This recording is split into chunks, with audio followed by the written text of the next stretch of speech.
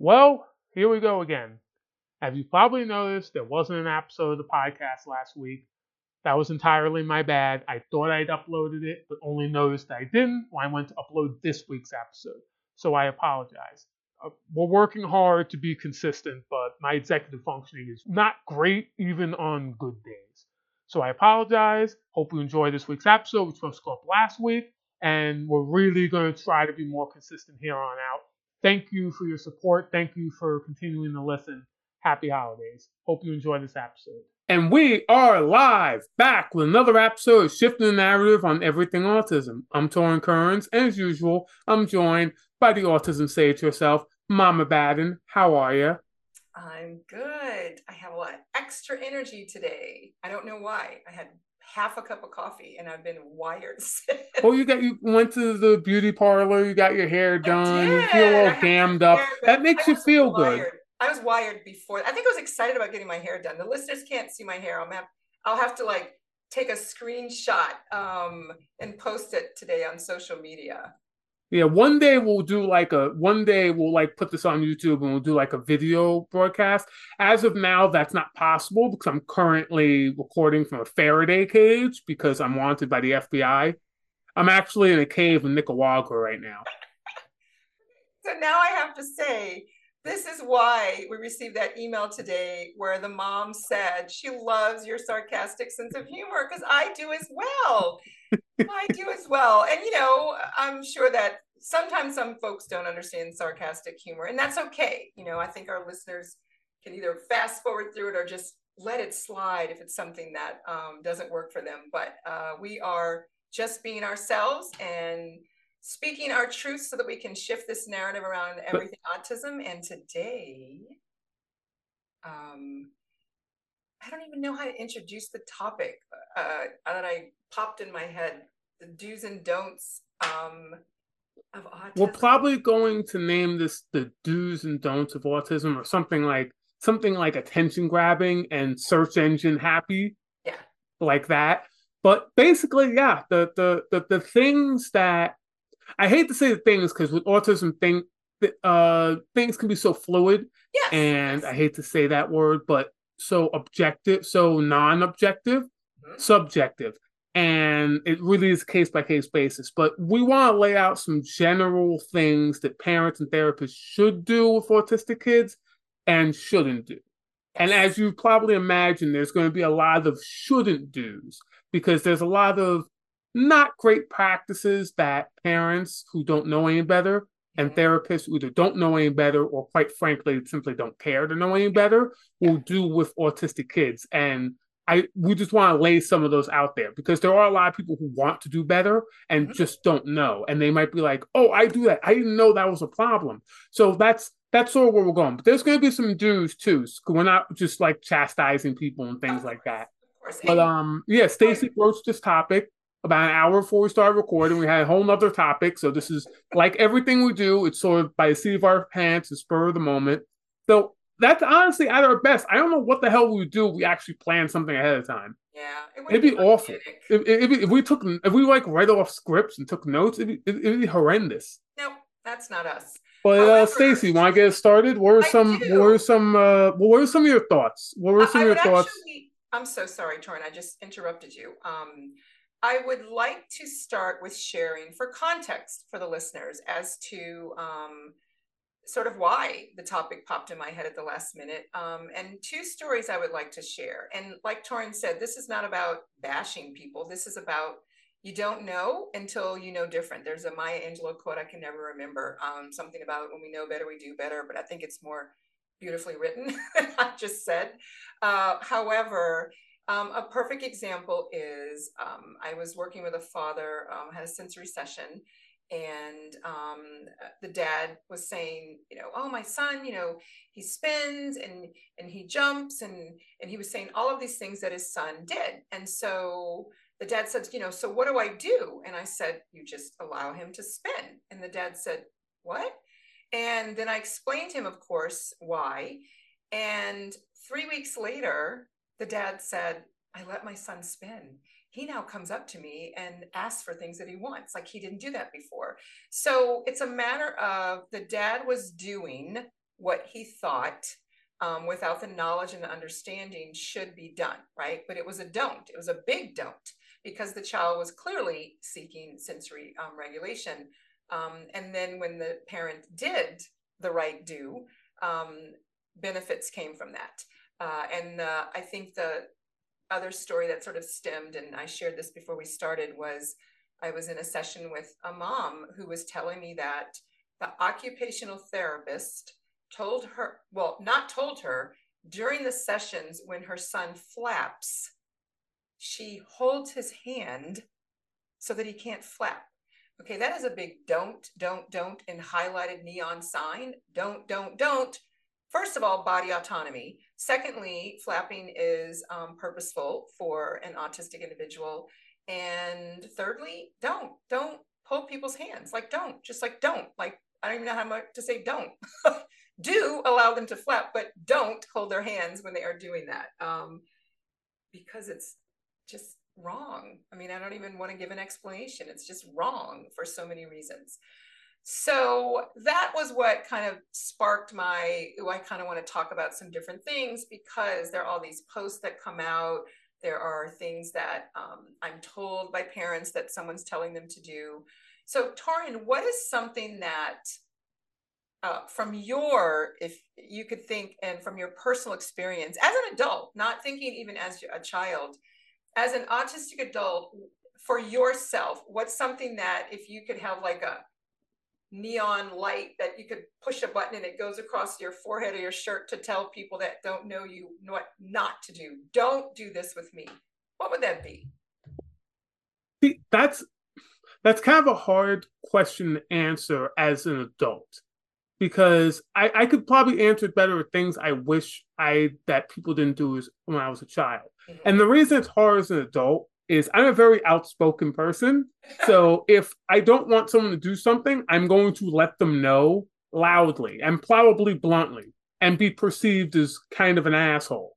So it's even better than a neon sign. I just have a mouth that like just doesn't shut up. I've been told I have like diarrhea of the mouth. So as I will say, as a kid, and I guess some of the things that annoyed me as a kid still annoyed me as an adult. I just couldn't. People like loud noises, people blasting the TV as loud as it possibly goes. Would just loud noises would bother me. I've talked about heat. I don't deal well with. Crowds and pushing into like personal space would really upset me. So like I couldn't go when I was a kid. My parents couldn't take me to parades and like amusement parks and stuff that you take a lot of quote unquote normal children to, because I would just freak out. Yeah. So things like that, those were big don'ts for me. Not a big fan of like flashing lights and stuff like that. That those really tend to get under my skin.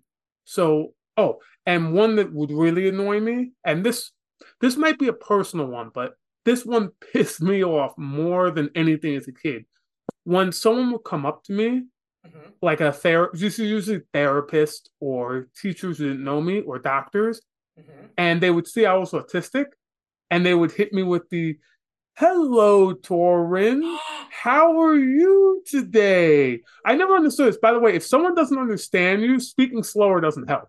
No. But are you happy today? So like it reached the point where as a kid, I would just start to play along too. Where I'd be like, "I'm very happy today." And then like my dad would play along with it too. Oh no. He'd be like, "Good job, Torin. He said words." Like I know it's awful, but like at a certain point when you've had that done to you over and over, it just starts to get annoying and you have to be sarcastic about it. So that was a big don't for me. Don't treat me like I'm an idiot. Yeah. Even if I have trouble verbalizing, which sometimes I did, I understand what you're saying. Yes. Like exactly. Like just because someone can't talk, I know it's a bit of a tangent, just because someone can't talk or struggles with words at times or all the time doesn't mean they're an idiot. Yes. So that would piss me off. So that was a big don't for me. People just treat me like I was an idiot. Got it. So what I hear is don't assume you don't understand. Don't talk to you as if you are intellectually delayed. So I will say, if Oh, you I'm so don't, politically correct. I'm gonna get roasted on social media for saying don't talk to me like an idiot, but if you don't, um, so my thinking is I'm always thinking about strategies, right? So when I'm working with children, if I don't want them to do something, I tell them what I want them to do instead. So because I'm a problem solver, and I don't know if I'm necessarily a strategist, but thinking in terms of, don't assume that an autistic individual child specifically does not understand you. And the do would be assume competency, right? Assume competency. You may have to make some adjustments to the way you communicate with them, or allow them to process longer, but always assume competency. The other don't I heard you say is, don't put me in an environment that is sensory overwhelming, right? Don't. And that is something that I think is very important for teachers, parents, therapists. Maybe you don't go into large, crowds or anything like that, but definitely you don't want to expose children to things that are overwhelming to their sensory system to get them to just get used to it, right? What you do want to do is support them in those environments if you have to go. So if you have to go to the grocery store and that's overwhelming for your child, have earphones, let them watch their iPad so they have that distraction to hyper focus on if you need to bring your child to the store, or do lots of sensory input before you go into something that has a lot of people, if you can't avoid it. I know sometimes we can't always leave our children with someone or leave them home. So the don't is, don't put children in situations that are very overwhelming and expect them not to melt down, but do provide them with the support that they need so that they may be able to be in that environment for whatever amount of time. And I think we talk about that a lot with the holiday episode on what you can do when you want to go into a group, with lots of people, because you want to see the family. There's a book that I recommend to families, and you and I have talked about it, the Sincerely Your Autistic Child. And I think one episode, I was going to pick it up and read a part of it that goes along with what I said, but that might be an episode where we can take parts of it that I'd like to discuss. However, so those are two don'ts that you have. I would like to talk about a don't in relation to communication from the parent therapist perspective, in terms of, don't always initiate communication by asking a question. Children are bombarded with questions and demands all day at school. They go to therapy, questions, questions, questions. So don't start a communication engagement with a question all the time. And what that looks like is, and I say this because, when I'm working with parents, they're not aware that they're doing it, right? And most of the time they're checking for, knowledge. Does my child really know? So don't keep asking your child what their name is, right? They know their name. They may not always answer for several reasons, but they know their name. So don't keep asking them, because the reality is, from my perspective, autistic children are intelligent unless you have another added diagnosis, but they know that you know their name. So when you, who already knows the answer to the question, keeps asking them a question, their concrete thinking is like, I'm not going to waste my spoons on answering a question they already know the answer to. My mom knows my name, right? So don't ask repetitive questions that your children obviously already demonstrate they know. Do try to reword it in ways that you can engage and bring them into a conversation of maybe 2 or 3 exchanges, right? That's what you want to do instead. one of it's funny you say that because it had me thinking about something that seems unrelated, but from the parents' perspective, and once again from like some therapists and teachers, it can be hard to, especially with someone you're struggling to communicate with, to get that going without certain basic questions. So what that has me thinking of is about 5 or 6 years ago, I was at a friend's house. I was going to say I had a friend. I'm still friends with him. And at the time, he was really into these how shall we say, pickup artists. And he had all these videos and stuff from these pickup artists, especially this one particular group whose name I don't remember. I wouldn't say it on the podcast anyway. I believe like half of these guys are now facing allegations of rape. Go figure, pickup artists are creepy. Anyway, one of the videos, so he kept wanting me to watch it. And I thought the stuff was stupid. So eventually I go to his place. I take about 4 too many bong rips. So we start watching it because I'm out of it. And one of the videos is about like how to pick up a chick without asking a question. And he prefaced this with, the problem is a lot of dudes who struggle talking to women, they just use basically the same basic stupid questions over and over, and sort of kills conversation before it starts. And when you said that, it had me thinking of that. That's the issue. There is communication. In that case, it's usually have a dude who just struggles with talking to chicks. That's foreign communication. In this case, the reason the parent or the teacher or the therapist is asking these basic questions is oftentimes they're struggling to communicate with the child because the child communicates in a different way than they do. Yes, exactly. So it's a similar situation, as weird as that sounds, it actually is. Yeah, so what are ways that the parent, therapist, teacher, caregiver, etc., can engage with their child without having to ask these stupid, repetitive questions? I will give you a couple of examples. So one of the ways that you can sort of engage with that is, so a perfect example, I'll just use well, I won't use the name one because that's a whole nother scenario. So in terms of if parents are trying to get a 2 back and forth exchange, right? 2 or 3 back and forth exchange. One of the do's is simply just sit with your child while they're engaging in something they enjoy. Just sit next to them. If they're stacking blocks, if they're lining up cars, whatever it is they're doing, just sit with them. And then you can do something simple like, oh, I like the blue car. If a child's into numbers, start counting the cars. Then your child's either going to do one or 2 things. They're going to say no, because I don't want you to be involved. They're going to respond and say yellow car, or they may say, I like cars. Who knows what they would say, right? Then you can say something else back, right? It's almost like you are commenting, and that subtle commenting on something they're interested in usually gives them an opportunity to say whatever they want to say based on that interest, however brief it may be or expanded. And then you can feed off of that, right? 2, 3 back and forths, and you're done. What typically happens, what you don't want to do is you don't want to do, oh, cars, and you start it, and then your child may say yellow car. Then what happens? Most of the time, parents will say, how many yellow cars? Oh, we're back to the questions, checking for, do they know their colors? Do they know their numbers? I tell parents to trust in the competency of your child. When parents come and say, oh, I need to work on sorting. And then I look at the shelf behind them and I say, is that your child's shelf of lined up blocks?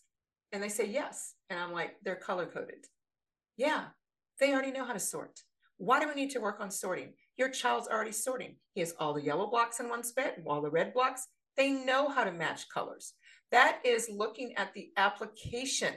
We get stuck on, so this is another don't get stuck on the checklist of doing it when you ask them to do it, but do look at what they actually do in their environment, because you're missing a lot. And to add on to that, and bring back to pickup artists, one of the many issues pickup artists and have with teaching people is they don't teach you what to do if you get rejected, because their whole selling point is their method is so good you will never get rejected. In fact, you even think about it, you've defeated yourself and you think positive. You said the child, if you ask the right questions, will either want to engage or not. What do you do if they don't want to engage? Because that can hurt for a lot of parents. What do you do in those situations? That's a great question. So my answer to that question is, you respect the fact that your child communicated, I'm not interested in you playing with me right now, because sometimes they're just not interested in you playing with them at that time. However, I also go back to that is a great way of advocating. We're always talking about teaching self-advocacy, teaching, self-regulation. Your child may be doing that activity to self-regulate. They may be hyper-focusing on stacking because they need that in order to regulate their system. So they're advocating for, now's not the time for you to share this activity with me, right? And there's other opportunities, right? I mean, I help my clients through the other opportunities, but you have to, a big do is you cannot take things or should I say don't take things personally. Now, I have clients that I'm able to coach through this, right? Our listeners may not have me as their parent coach. They may have someone else, or maybe they don't have a parent coach, or they have therapists, but you can't take it personally. You really can't. And parents who understand their child's autistic identity and the communication differences and the sensory needs typically don't take it personally because they understand it. So for those listeners who are learning, it's a process, but it's not personal. And I do understand that there are some times when you feel like I have a lot of parents that have genius children, and those genius children are creating phenomenal things in their playroom. And they are not interested in social engaging at all because their brain is geniusly creating, right?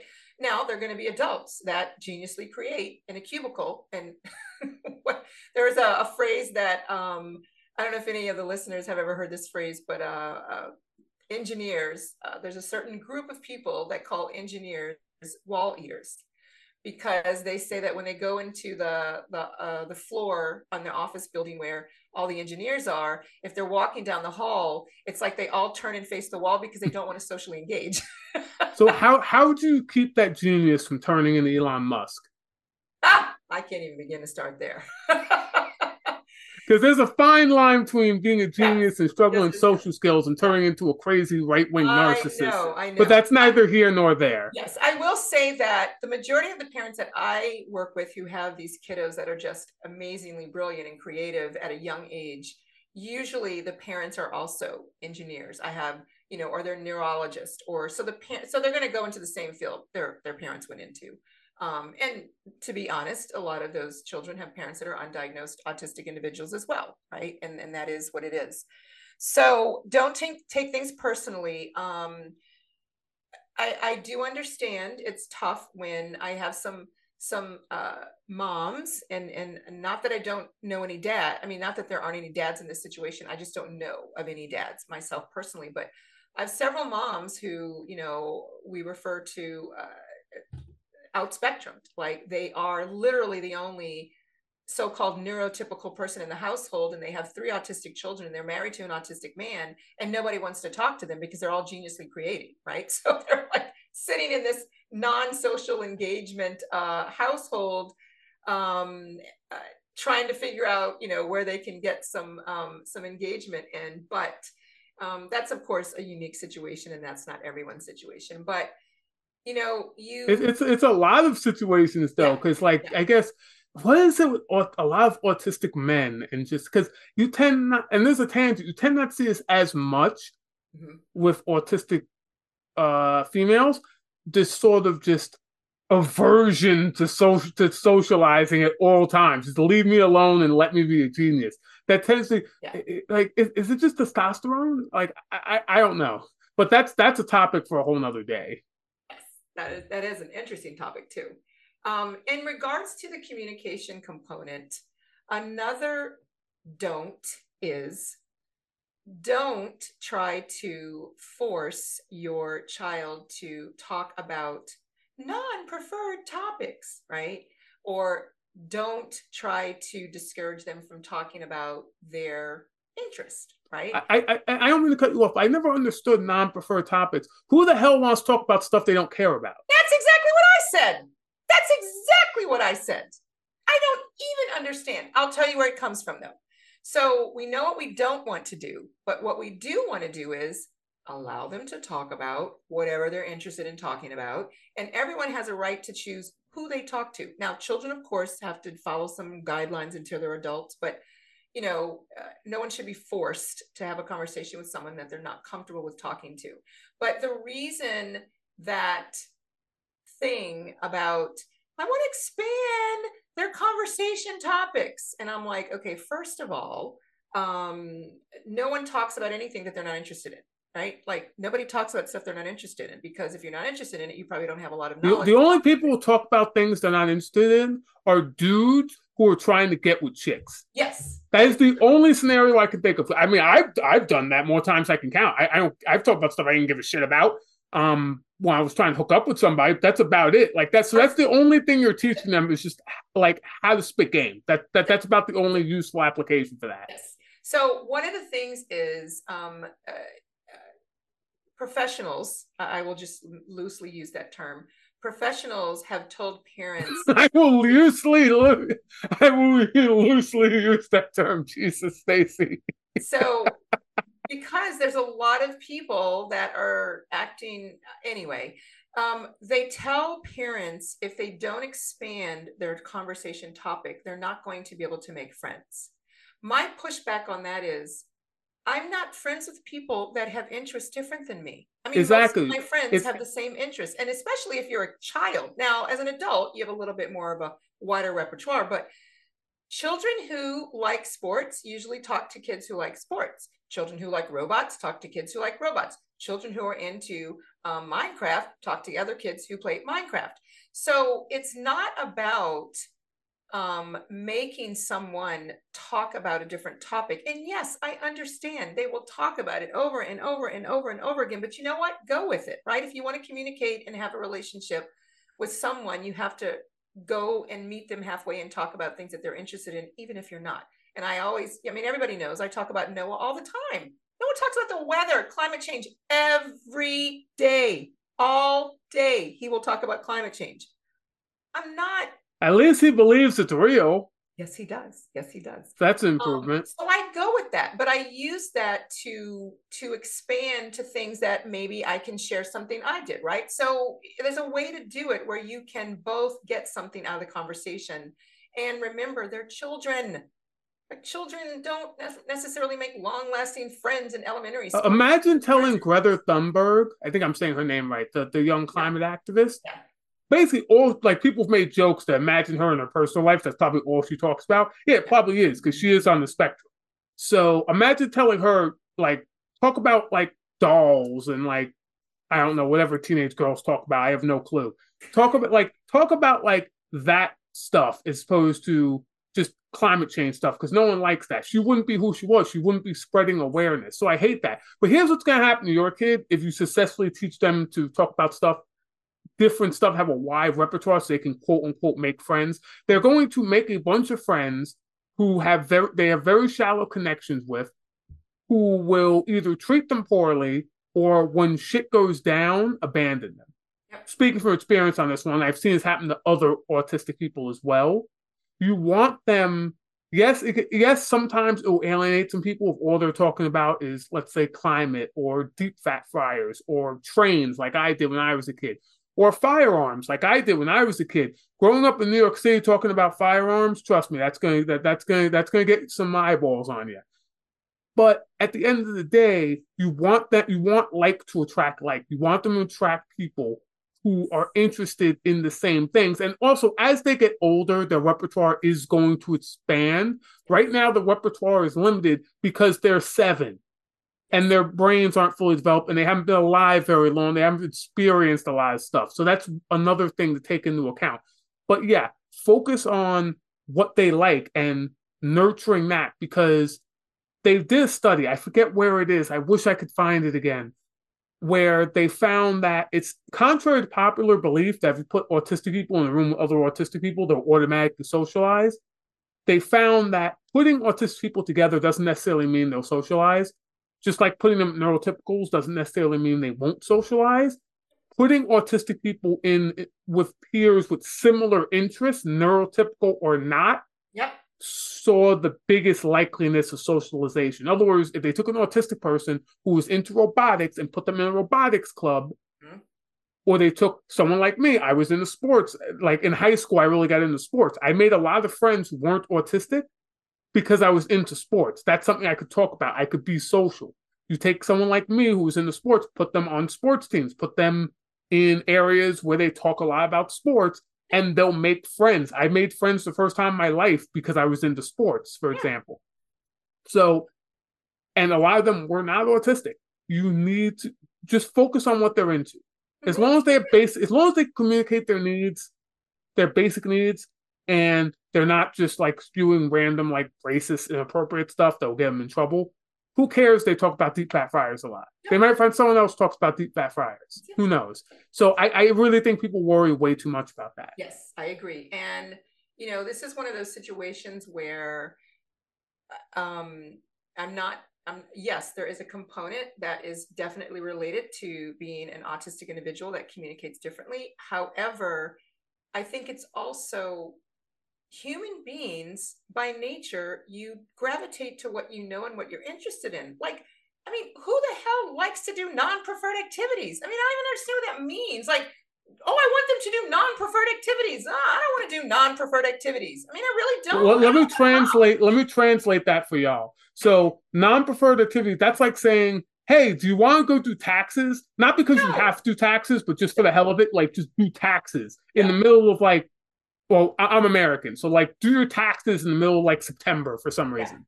Like, do you want to do that? No, you wait till the last minute like everybody else. Hey, do you want to go to the DMV? I lost my wallet recently. I'm still delaying going to the DMV getting a new ID because it's a non-preferred activity. Who the hell wants to spend 4 hours at least waiting to get an ID at the DMV? No one wants to do that. Yes, there's a certain benefit to learning how to do things you have to, you don't want to do. That will come as they get older. Yes. But just for the hell of it, so they can be like, no, just no. Just think about it. Do you want to go to the DMV today for no reason? Just spend 4 hours in line, and then at the end of it, just go back to the front. Just go from the front to the back of the line. Do it again for another 4 hours. So you can do something different than what you normally like to do. No, because it's a waste of time, and it's stupid, and it's annoying, and no one wants to be there. So screw all that. I just personally don't understand that. No, I don't. And I think that it's a matter of, you know, by nature, parents, because of the pressure of the schools and the therapists, they get caught up in the comparison. And I tell parents, every child doesn't like to paint in color. It doesn't even have to do with autism. Oh, I hated that as a kid. Like I hated it. I will share, my personal, like non-preferred. I do not like football. I repeat, I do not like football. So when I lived in Texas, where all they do is It's watch football, and everything you do socially is football, come to our house. We're watching football. We're going to go to the bar. We're going to watch football. You know what Stacy did? I stayed home because I don't like football. Now, I found other things to do, but I did not hang out with people who wanted to watch football. I'm not interested. I know everybody loves football. I don't.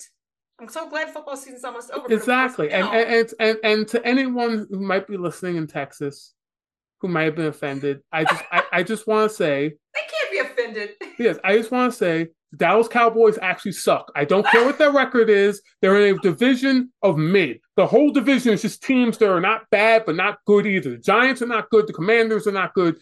The Eagles, they might be okay. But besides for that, you're in a mid division. Your team isn't good. You're going to wash out in the playoffs like you do every single year. And this is coming from a Jet fan, so you should feel bad about yourself. Back to the topic.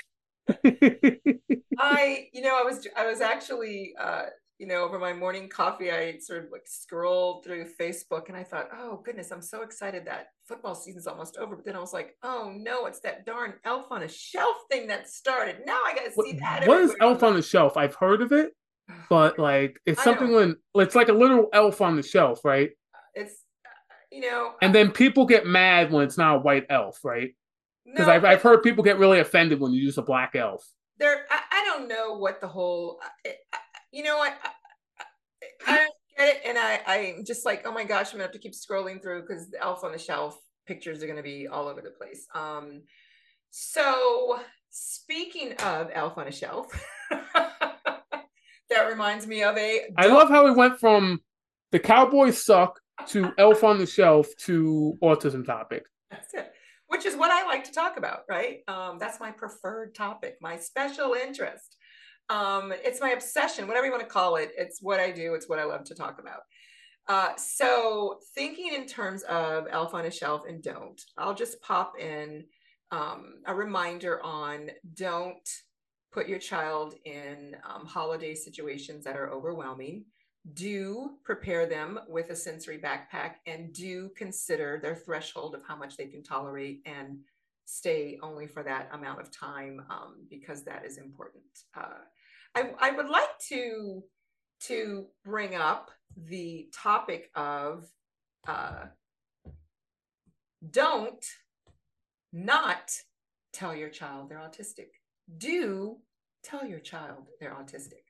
I'm not saying when you have to do it. I'm saying people have a right to know if they have a diagnosis on a piece of paper. That's all I'm saying. People have a right to know if there's a diagnosis on a piece of paper.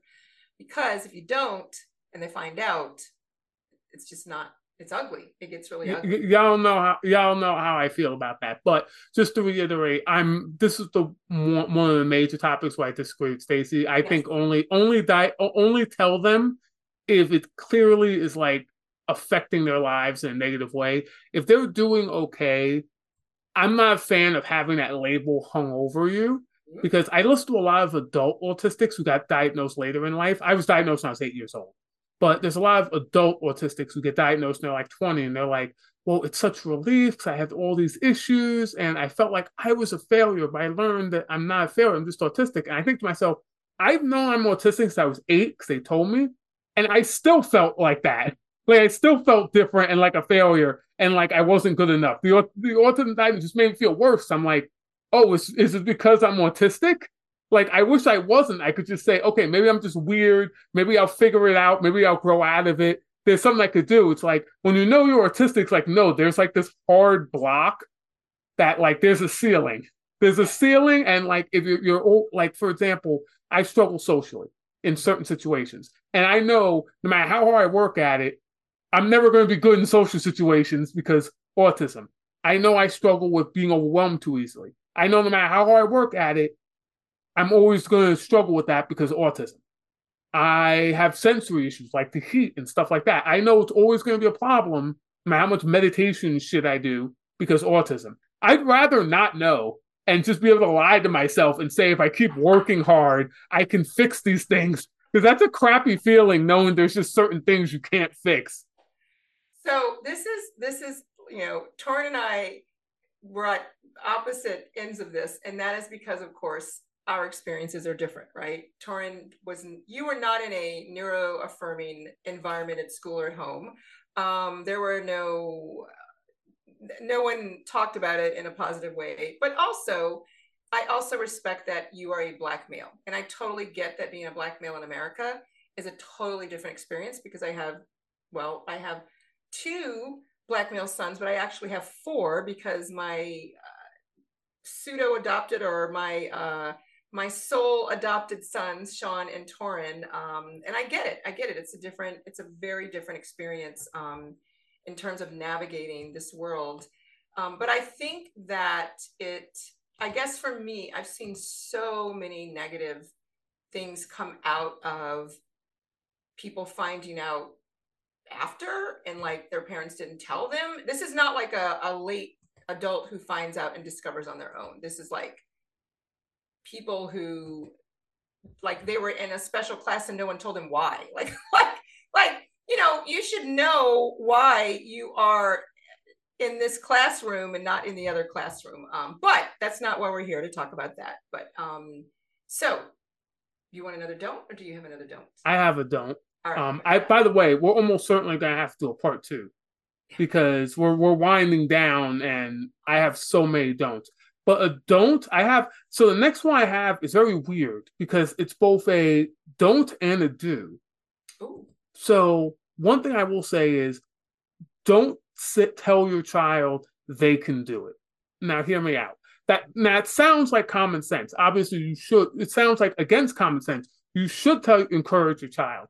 The problem is when your child is struggling with something, telling them they can do it, just saying that, you can do it. I know you can do it. Even if it's something they've previously shown an ability to do, it's completely unhelpful.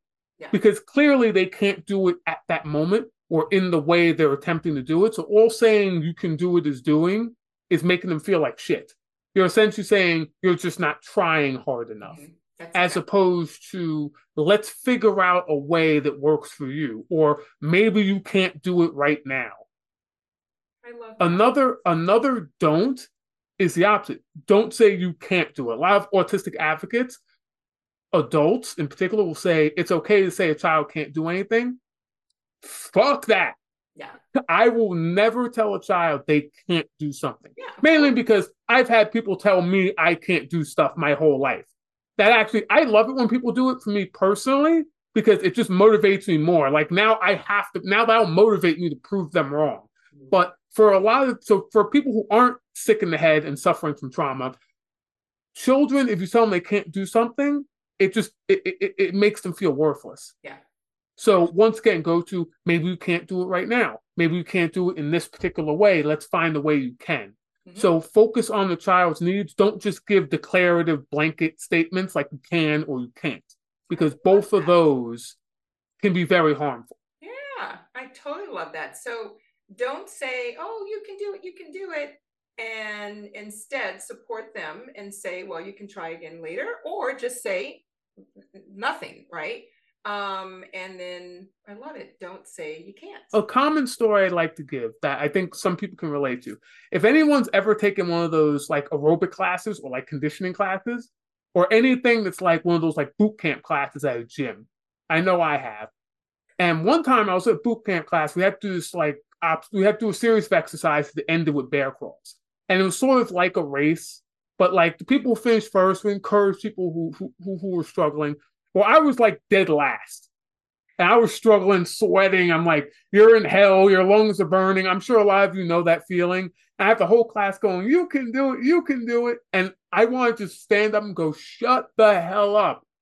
I know I can do it, but I'm struggling because I'm fat and I'm tired and I'm out of breath and everything hurts. It's like that's not making this any easier. In fact, I feel awful because I'm clearly in last place. Yeah. That just the fact that everyone's cheering on makes me feel worse. Yeah. So think about that for a child. Think of your child struggling with something and you're like, you can do it.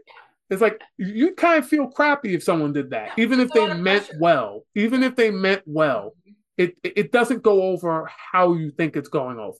Yeah. It's a lot of pressure on kids too to feel like, oh my gosh. And then some kids internalize that as, they failed the parent. Every child's different.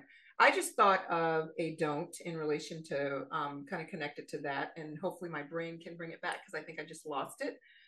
But, I got it back. Don't overcorrect your child when they're working on something. So for example, when children are practicing writing their name, tracing shapes or drawing shapes, whatever it is, a lot of times it's around pencil grip or even sometimes building something. Don't stand over them and say, oh, wait, correct that. Wait, go up, wait, erase it, do it again. Don't demand perfection all the time. Everyone makes mistakes and children learn through their making mistakes. Let them problem solve it. Do allow them time to process. Don't overcorrect and keep correcting them while they are working on it. There are certain, I will say, my wonderful type A parents are the parents that tend to do this because they're perfectionists, over themselves. And so they project that onto their children. And there is nothing more irritating to try to work on a skill set and work really hard to focus on a task. And someone keeps stopping you midway to say, wait, go up, wait, you got to put that there. Let them just do it. I would argue there is one thing even more infuriating. What? When your child asks for help with like a task, like let's say, for example, I'm terrible at spelling. So even now, like when I worked in youth development, I work with 6th and 7th graders. I would spell something and they would correct me on my spelling. That is how bad at spelling I am. And even to this day, I will ask, like my aunt is famous for this. I'll ask her, how you spell so-and-so? She'll say, well, how do you think it's spelled? And see, I've learned over time to be a nice person and not respond with, well, if I knew how to spell it, I wouldn't be asking you. Because apparently that's rude. It's not rude for her to say, well, how do you think? I wouldn't be asking you. So don't be like, or if you're helping math problems, they're like, I don't know this, and going 2 + 2 = what? 2 plus 2 equals what? Come on, you know this. Don't do that either. Yeah. Yes. Yes. Yes. Yes. I think that a lot of times, and I know we're winding down, a lot of times, parents are really just looking for something, right? They want to know their child can do something. So I understand the parent perspective. I understand the therapist is sometimes trying to prove that she could get the kid to do something, or the teacher. But I honestly, I really, if you take anything away from this episode, take away that what you don't want to do is try to make your child be and do things that aren't their sort of natural way of doing things, or their interest. But what you should do, or what I would like for you to do, is allow them time to process, and allow them to just be who they are. And you actually get so much more from them. Like, you get so much more when you just allow them to be who they are, whether that's throwing the Legos up in the air or not being able to make a full circle. It's okay. They will make adjustments along the way. There's so much pressure on parents from the schools. It's just really sad. And I know parents, don't want to necessarily be that way all the time, but they just feel so much pressure. So I hope that all the listeners enjoyed this episode. I enjoyed it, and we're definitely going to have to do another one, because this was fun. I had fun. Definitely, definitely. And once again, thank you to our viewers in the 49 states, because pretty much everyone from Texas probably signed off when I started making fun of the Cowboys. I'm not going to stop. But seriously, thank you for listening. Thank you for listening. Thank you for allowing for seeking out the information and wanting to get a second opinion, and oftentimes going contrary to what the mainstream wants you to do. And with that, I want to say please like and subscribe on whatever podcast app you're listening on. It really helps us in the algorithm. Tell your friends about it, and pat yourselves on the backs for being part of the avant-garde, for lack of a better word, being part of the few who are willing to go against the mainstream narratives and really help their kids, put their ego to the side and help their kids. We are very appreciative of that. And Stacy, that's why we're working to Shift the narrative on everything autism. And remember, the only way to shift it, listeners, is you got to get other folks to listen. Have a listening party over the holidays. Ooh, I'm going to Ooh, post that'd be that. a good idea. Yeah. See ya. Bye.